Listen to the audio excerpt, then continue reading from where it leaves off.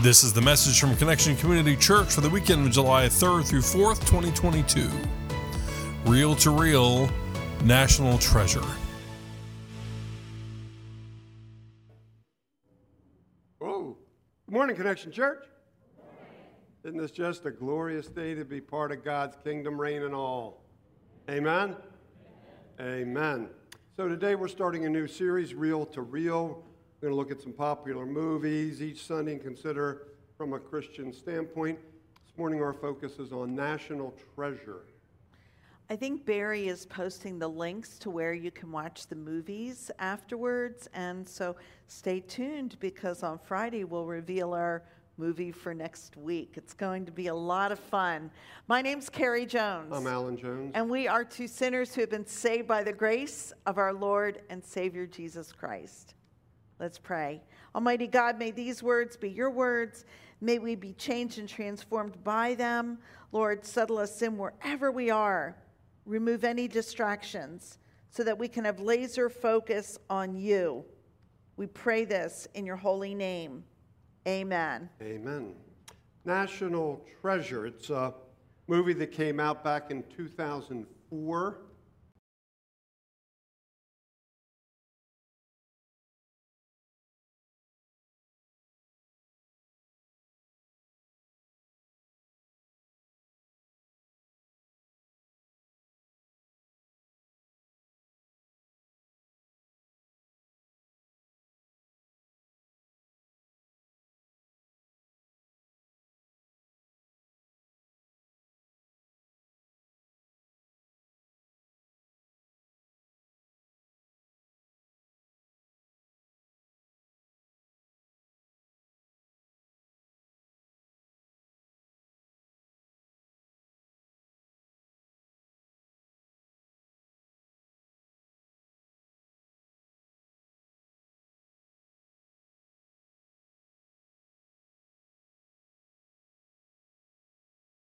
In the film, he and some others are in the Arctic, searching for a lost ship. The ship, the Charlotte, holds a clue in the search. And slowly, ever so slowly, they piece together clue by clue, along with others, ultimately finding what they are looking for. And so the key to this national treasure is written in, get ready, invisible ink on the back of the Declaration of Independence. We thought this was a good movie since it's July 4th weekend. Yeah. And when a rival treasure hunter tries to steal it, Ben beats him to it, and he saves this historical document by stealing it himself. When it's all said and done, the treasure is found. Ben and his accomplices are rich, and the Declaration of Independence is once again in safe hands. Ben also picks up a love interest on the way. That has to be in all movies. So, what's that got to do with us? The Bible and spiritual things. Well, on the one hand, not much. I mean, it's a good fictional movie, takes a rather far-fetched idea, makes it seem fairly plausible, it's enjoyable, almost believable. But then on the other hand, Ben remains faithful to the challenge. Faithful to the challenge, even when it causes him to be the object of public humiliation, ridicule, and scorn. Whereas Ben's faith is rewarded with the peace of the national treasure, our faith is rewarded with a piece of the eternal treasure.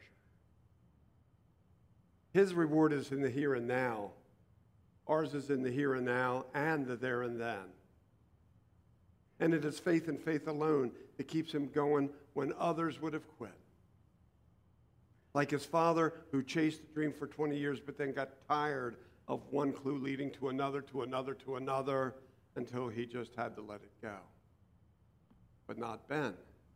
He remained faithful even when it nearly cost him his life. And that's what we're called to do as well, to remain faithful. So the common factor in both is faith, remaining faithful. Ben remained faithful, and he was successful in his quest to find the national treasure. If you and I remain faithful, we will find eternal treasure, life eternal, sola fide, in faith alone. It is in faith alone that we are able to realize God's grace. That's God's unmerited love that we can't do anything for except accept it as a gift. Yes, that's all he wants for us, to accept that love as a gift. And that leads to incredible life here on earth and in heaven. Faith alone.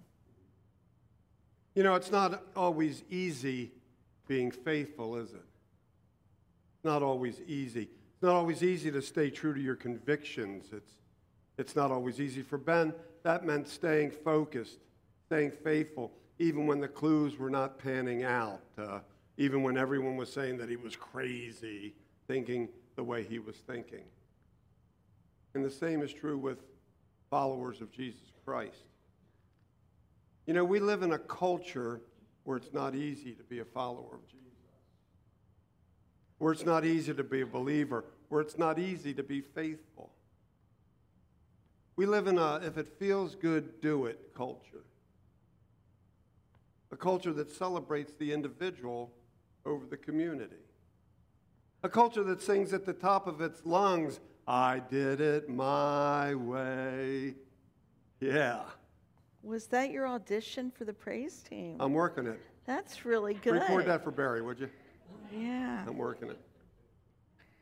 So we've been sharing this quote because it's really good. Our culture, according to pastor and author Rick Warren, he's the pastor of Saddleback Church in California, he says this: our culture has accepted two great lies. The first is that if you disagree with someone's lifestyle, you must fear or hate them. The second is that to love someone means you agree with everything they believe or do. Both are nonsense. You don't have to compromise convictions to be compassionate. You know, Christianity, by its very nature, is countercultural. By its very nature, it goes against the grain. It's contrary to the majority. It doesn't agree with what most people think. Christianity is not democratic. The majority do not rule when it comes to matters of faith. Jesus rules, and Jesus alone. It's not a popularity contest. It's believing, it's trusting, it's having faith in who Jesus is and what he did. It's what's right, not what's popular. And when we think about the ministry of Jesus, didn't he himself go countercultural to what was all around him? Didn't he dine with sinners and hang out with unbelievers to bring them to faith? And it cost him his very life. And actually, it's been like that since the very beginning. Going back, not all the way back, but let's go to Noah. Noah and the ark. When all of humankind was corrupt and wicked, God was just devastated and upset, and the culture was so wicked that he desired to wipe from the face of the earth all of humankind. I mean, and that's what he created. And it's like, wow. And so Noah was the only righteous and blameless person on earth. That the Bible identifies him as that. He walked faithfully with God. God gave him some instructions. He found favor with the Lord. And so it was Noah and Noah alone that found favor in God's eyes. And you know what he did? He built the ark, which was laughable to people around him. But he was obedient and he was faithful. Genesis 6:2. Noah 22. Noah did everything just as God commanded him. And then there was Abraham. God called Abraham to leave his country, his people, and his father's household, and to go to a land that God would show him. And God promised him a great nation. God would bless him, and God would make his name great, and he would be a blessing. Genesis 12:3, New International Version. I will bless those who bless you, and whoever curses you, I will curse. And all the peoples on earth will be blessed by you. Wow. So we talked about Noah and Abraham. Think about Abraham. He was 75 years old when God first made him that promise. Wow, 75 years old when God instructed him to leave his country, his people, his father's household, and he would go to the land that God promised him. We know that the land of milk and honey, Canaan. Yeah, it was 25 years. It was 25 years before his son Isaac was born. He waited that long for his son. And when Isaac was born, what did God ask him to do? The unthinkable. Sacrifice his son. Now, Abraham followed those instructions as well. Abraham was obedient. And this is one of these Bible stories that it's hard for us to wrap our minds around. It's like, this is a hard read when we take a look at this particular scripture. But when we dig deeper, it's God's demonstration of faithfulness, and it's Abraham's demonstration of faithfulness and obedience. And it was to build Abraham's faith, because God wasn't going to have Isaac lose his life. He provided a ram instead for the sacrifice. But Abraham needed to be built. He needed to be obedient. He needed that faith to escalate, because he had a huge job ahead, leading God's people. He was exceedingly faithful, faithful beyond measure. And then there was Moses.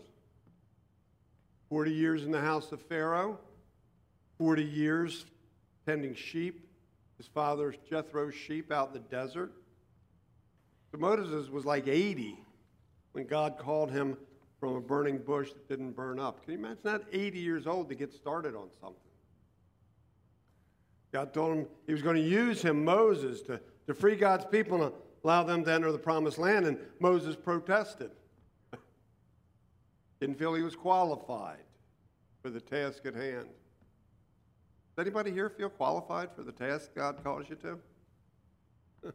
None of us do we? Yeah. He doesn't call the equipped, though. He equips the called. Keep that in mind the next time you feel God calling you to something you don't feel quite ready for. Equipped or not, Moses did lead God's people to freedom. And again, God was countercultural, contrary to those around, as Moses faithfully led God's people, sometimes the lone voice in the wilderness, leading God's people, faithful to God and God's call on his life.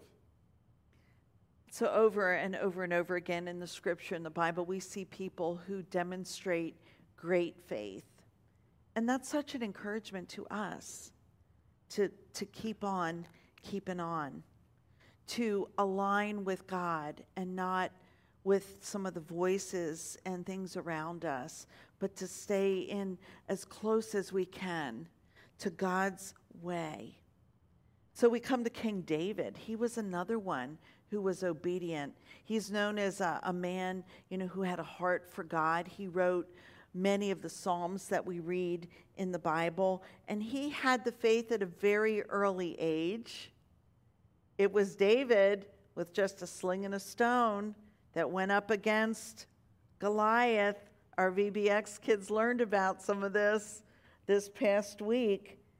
All the adults were scared. They were scared to death. They were intimidated. They were shrinking back. And here's this kid, David, who God had prepared all along.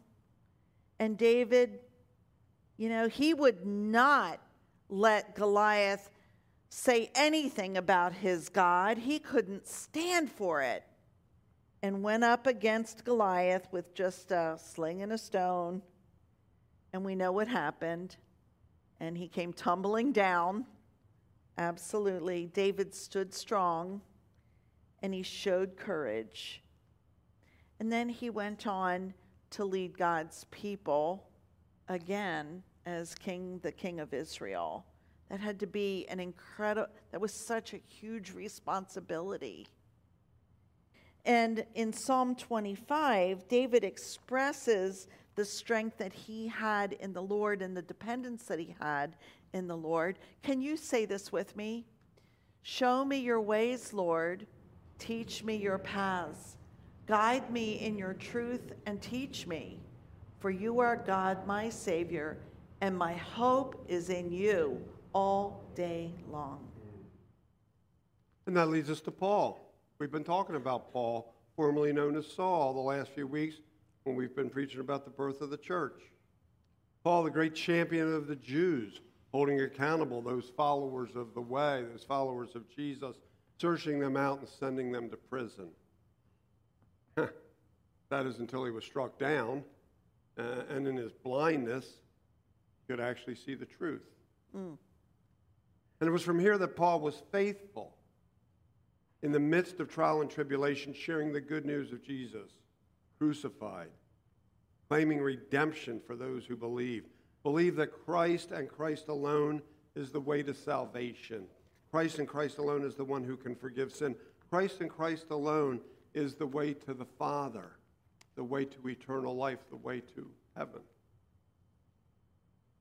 And we read in the scriptures, and particularly in the book of Acts, which we looked at just a little bit of last month, we read how Paul was beaten, he was imprisoned, he was shipwrecked, he was taken before the Jewish and Roman authorities over and over and over again, and he never wavered. He never wavered. He held to his convictions. He held to the truth of Jesus Christ. He was an absolute follower of his Lord and Savior Jesus. Being faithful is not easy, is it? It's not, if we're honest.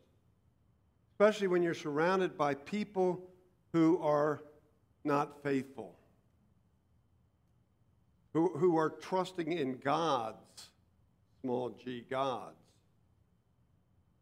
and not in the big G God. It's not easy. People who don't believe in the resurrected Christ, who don't believe that he died for your sins and mine, who don't believe that he is living Son of the Most High God. It's not easy being faithful. And Christ never said it would be. In fact, he told his disciples just the opposite. He said, it's going to be tough when I'm gone, but I'll send my Holy Spirit to give you everything you need to carry you through. Remember in the book of John, toward the end of John, he talked a lot about what their responsibility would be. And he knew that they would be scattered across the land. And he told them these words in John 16:33. I have told you these things, like it's going to be hard, so that in me you may have peace. In this world you will have trouble, but take heart. Say, but take heart. Yeah, take heart. I have overcome the world. Jesus gives them peace. Just the same, they will have trouble in this world, but they are to what? Take heart. Jesus has overcome the world. This is true for you and me as well. In Christ we find peace. That peace that doesn't make sense to those who don't know Christ. But it makes perfectly good sense to those who do. It's that peace that passes all understanding, as we talk about so often. That being said, though, in this world, you will have trouble. We're told that. We're guaranteed that. You will, and that's because there's sin in the world. In this world, you will have trouble. No matter how careful, no matter how faithful, no matter how hopeful you are, in this world, you will have trouble. But take heart. Those are three, the really important part. That but is crucial there. It's absolutely crucial. Perhaps the most important word in that whole sentence. But take heart, I, Jesus, have overcome. Jesus has overcome the world. We'll face trouble in the world, but when we're traveling with Jesus, when Jesus is Lord and Savior, when we know that Jesus is at our side, with us no matter what the circumstances, no matter what the outcome, when Jesus is by our side, we know that we're not alone, and we know that Jesus has overcome. He's in charge, and when Jesus is in charge, ain't nothing gonna get me down. Say with me, ain't nothing. It's okay to say ain't. I'm giving you permission here. I used to teach English. I'm giving you an okay. I'm giving you a one-off here. Ain't nothing gonna get me down. Here's some truth. The Lord is my light and my salvation. Whom shall I fear? The Lord is the stronghold of my life. Of whom shall I be afraid? Peace I leave with you. My peace I give to you. Not as the world gives do I give to you. Let not your hearts be troubled, neither let them be afraid. And then say the last one with me. For we live by faith, not sight. You know, Benjamin Franklin Gates triumphs in National Treasure. He triumphs. He finds the treasure, he gets the girl, and he goes on to the next quest. But that's nothing compared to you and me when we find Jesus and the new life that he offers. That treasure is eternal. Eternal. And it doesn't get any better than that. Amen? That's the good news. Let's believe it. Let's live it. Let's pray. Most holy God, National Treasure can't even start to compare with the treasure that you give us in Christ Jesus. Please help us to be faithful. Give us that strength. Give us that courage to be faithful in the midst of challenges to that faith. Please help us to be faithful when everything around us is pulling us in the other direction. Please help us to be faithful in a culture that is anything but. Please help us to be faithful when we feel like we're in it all alone, because we know we're not. We know that you're there. Most holy God, please give us strength and courage. Walk by faith, not by sight. In the name of the Father, Son, and the Holy Spirit, we pray. All those gathered said, amen. And so we'll transition into a precious time in the life of our church, which is Holy Communion. Those of you who may be here for the first time, we invite you to participate in this as well, because it is a time when we celebrate what Jesus has done for us.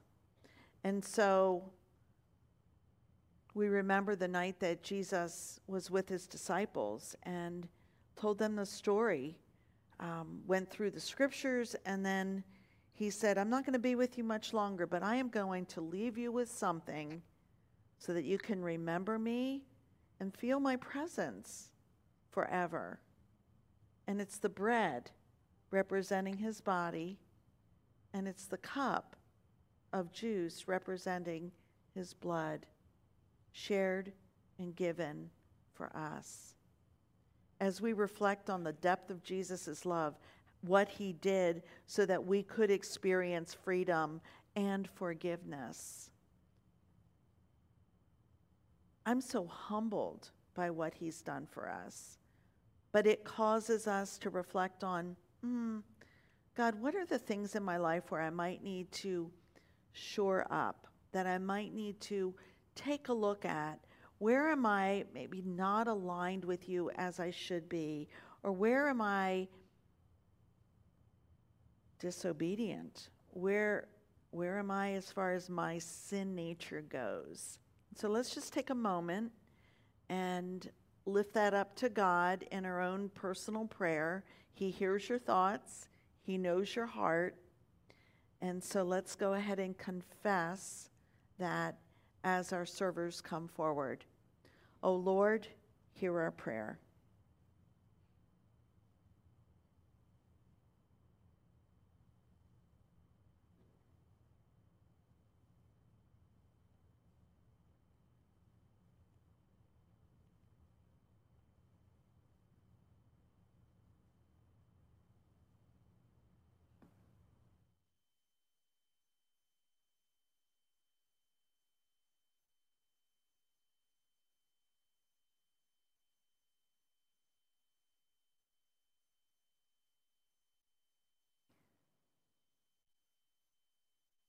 Lord, thank you so much for hearing us. We don't get how you can hear all of us at once and everybody on the planet, but that's who you are. Thank you for your forgiveness and for your grace, that unmerited love that went all the way to the cross for us. We thank you, Lord. Amen. Thank you for listening to the message from Connection Community Church. For more information and to find out more about our ministries, you can visit us on our website at justshowup.church. You can also call our church offices at 302-378-7692. Thanks again for listening. Connection Community Church, connecting people with Jesus and the new life he offers.